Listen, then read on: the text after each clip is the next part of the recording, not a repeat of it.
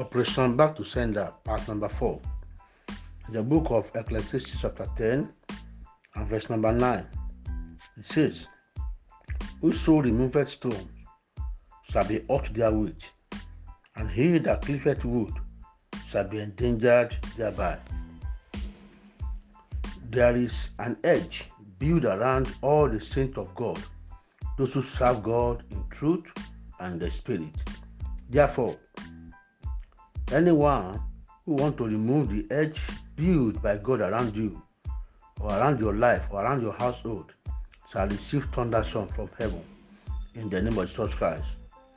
The edge built around you shall not be removed in Jesus' name. The host of heaven shall beat any enemies of your life hands down. They shall fall and be rolled in their own blood. Everything created by God will rise to fight them. Their waters will turn to blood. Their heaven will turn to brass. Their ground will turn to rock. Nothing good shall come for them in the name of Jesus Christ. Amen. Go and enjoy God's protection in Jesus' mighty name. Amen. Have a nice day.